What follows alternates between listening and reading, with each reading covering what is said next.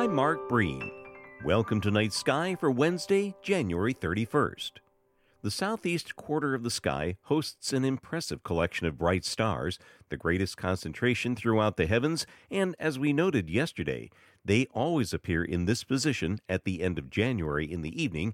When any star returns to the same exact place at the same exact time, then we can conclude that the Earth is back in its same place.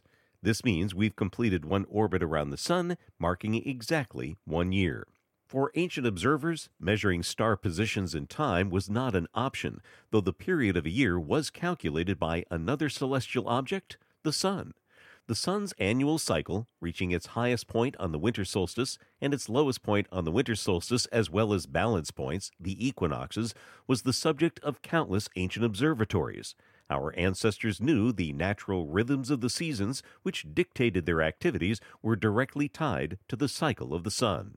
Thursday, we'll expand on the Sun's cycle and connect it to Groundhog Day on Night Sky. Night Sky is a production of Vermont Public and the Fairbanks Museum and Planetarium.